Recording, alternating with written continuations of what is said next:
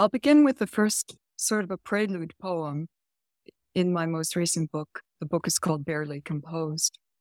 And there's a lot in here that felt difficult to write, and that's why it's called Barely Composed. It was about me just trying to hang on, get through it all. And I picked this one to begin with, to read right now, because it reminds me in a way of this moment that we're in with the pandemic. We're facing something that we've never really faced before in our lifetime, even in my lifetime, which is quite long by now. I've never faced anything like this, worldwide pandemic. So this poem in an oblique way talks about that feeling, I think, although it was written before this moment.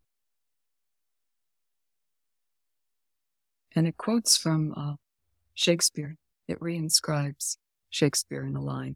I toy with a line from Shakespeare and kind of rewrite it, actually. Reinscribe it. Because we never practiced with the escape chamber, we had to read the instructions as we sank. In a hand like carded lace. Not nuclear warheads on the sea's floor, nor the violet glow over the reactor will outlive this sorrowful rhyme. Vain halo, my project becalmed, I'll find I've built a monument more passing than a breeze. It will cost us, Borisita. We can't buy a prayer. Did you call my name? Or was that the floorboard wheezing? These memories won't get any bigger, Will. I think something is coming that will vastly improve our quietude. I'm growing snow crystals from vapor in anticipation and praying for the velvet-cushioned kneeler that I need to pray. I made this little sound for you to wait in.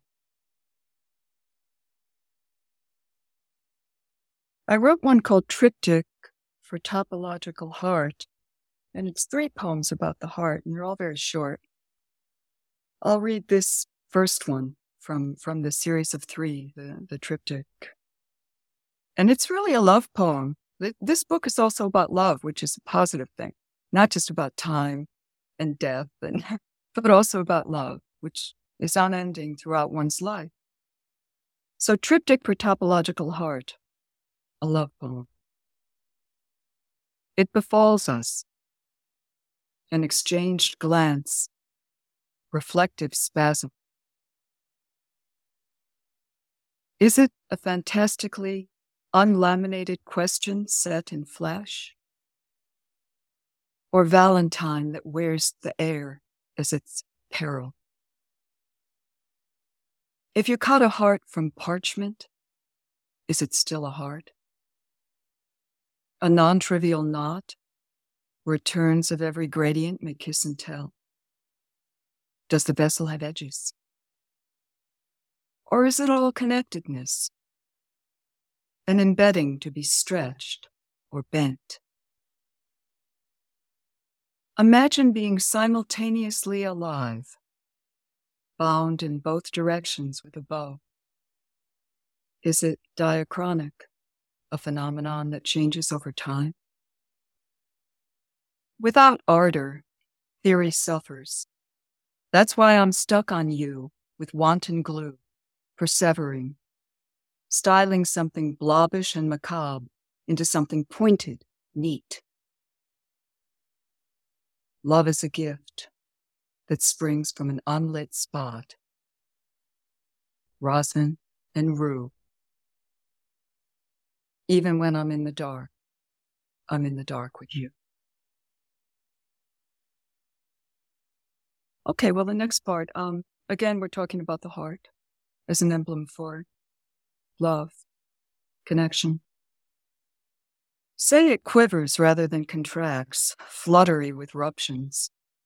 Doctors call it holiday heart. Valentine's Day, named for a saint whose head is venerated in Rome, is also National Organ Donor Day, okay? Give anatomical dark chocolates infused with true invariants, with smoked salt, pepper, and Beaujolais in a plain brown box, embellished with praises in a Romance language in your hand. Please, none cosseted in plush like the stuff inside a coffin. I'm just praying. Can you find a pulse or dry needle trigger point? Just saying, this fudge has tears in it. Someone's been sweating over this. Listen, Mr. Stethoscope. I'm at the end of my hope. Still, I'll grow another blossom for that blossom-crowned skull. So that's the second, which is more cutting and acerbic view of love and relationship.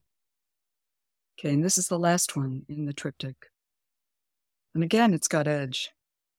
Anger's a part of a relationship. I think any relationship that's deep and intimate, eventually one has to deal with those shortfalls and with the anger that comes with being human. So this is the last part. Some give vinegar valentines, no pillow words, just floppy organ thistle burr, Fruit Loops and craft wire fashioned on a snarky jig. To my pocket prints, by bitch possessed. Tough tits, isn't it? Some call it a day, marked by commodified flowers, obligation chocolate. Some live on clinical sprinkles, asking, where's the feast? The carnelian pin with open work components that let you see its self-pleasuring mechanism, storm hormones, and single pulsing vein. What even is it? Here's the thing. A gift cannot be cynical unless the giver is. I will pay you to test this for me. Its closets vast with steadfastness at best, at least for me, surpass all other closets in the flesh. I'm sending this from my memory foam head. Valentines intensify the surface, heart the depths.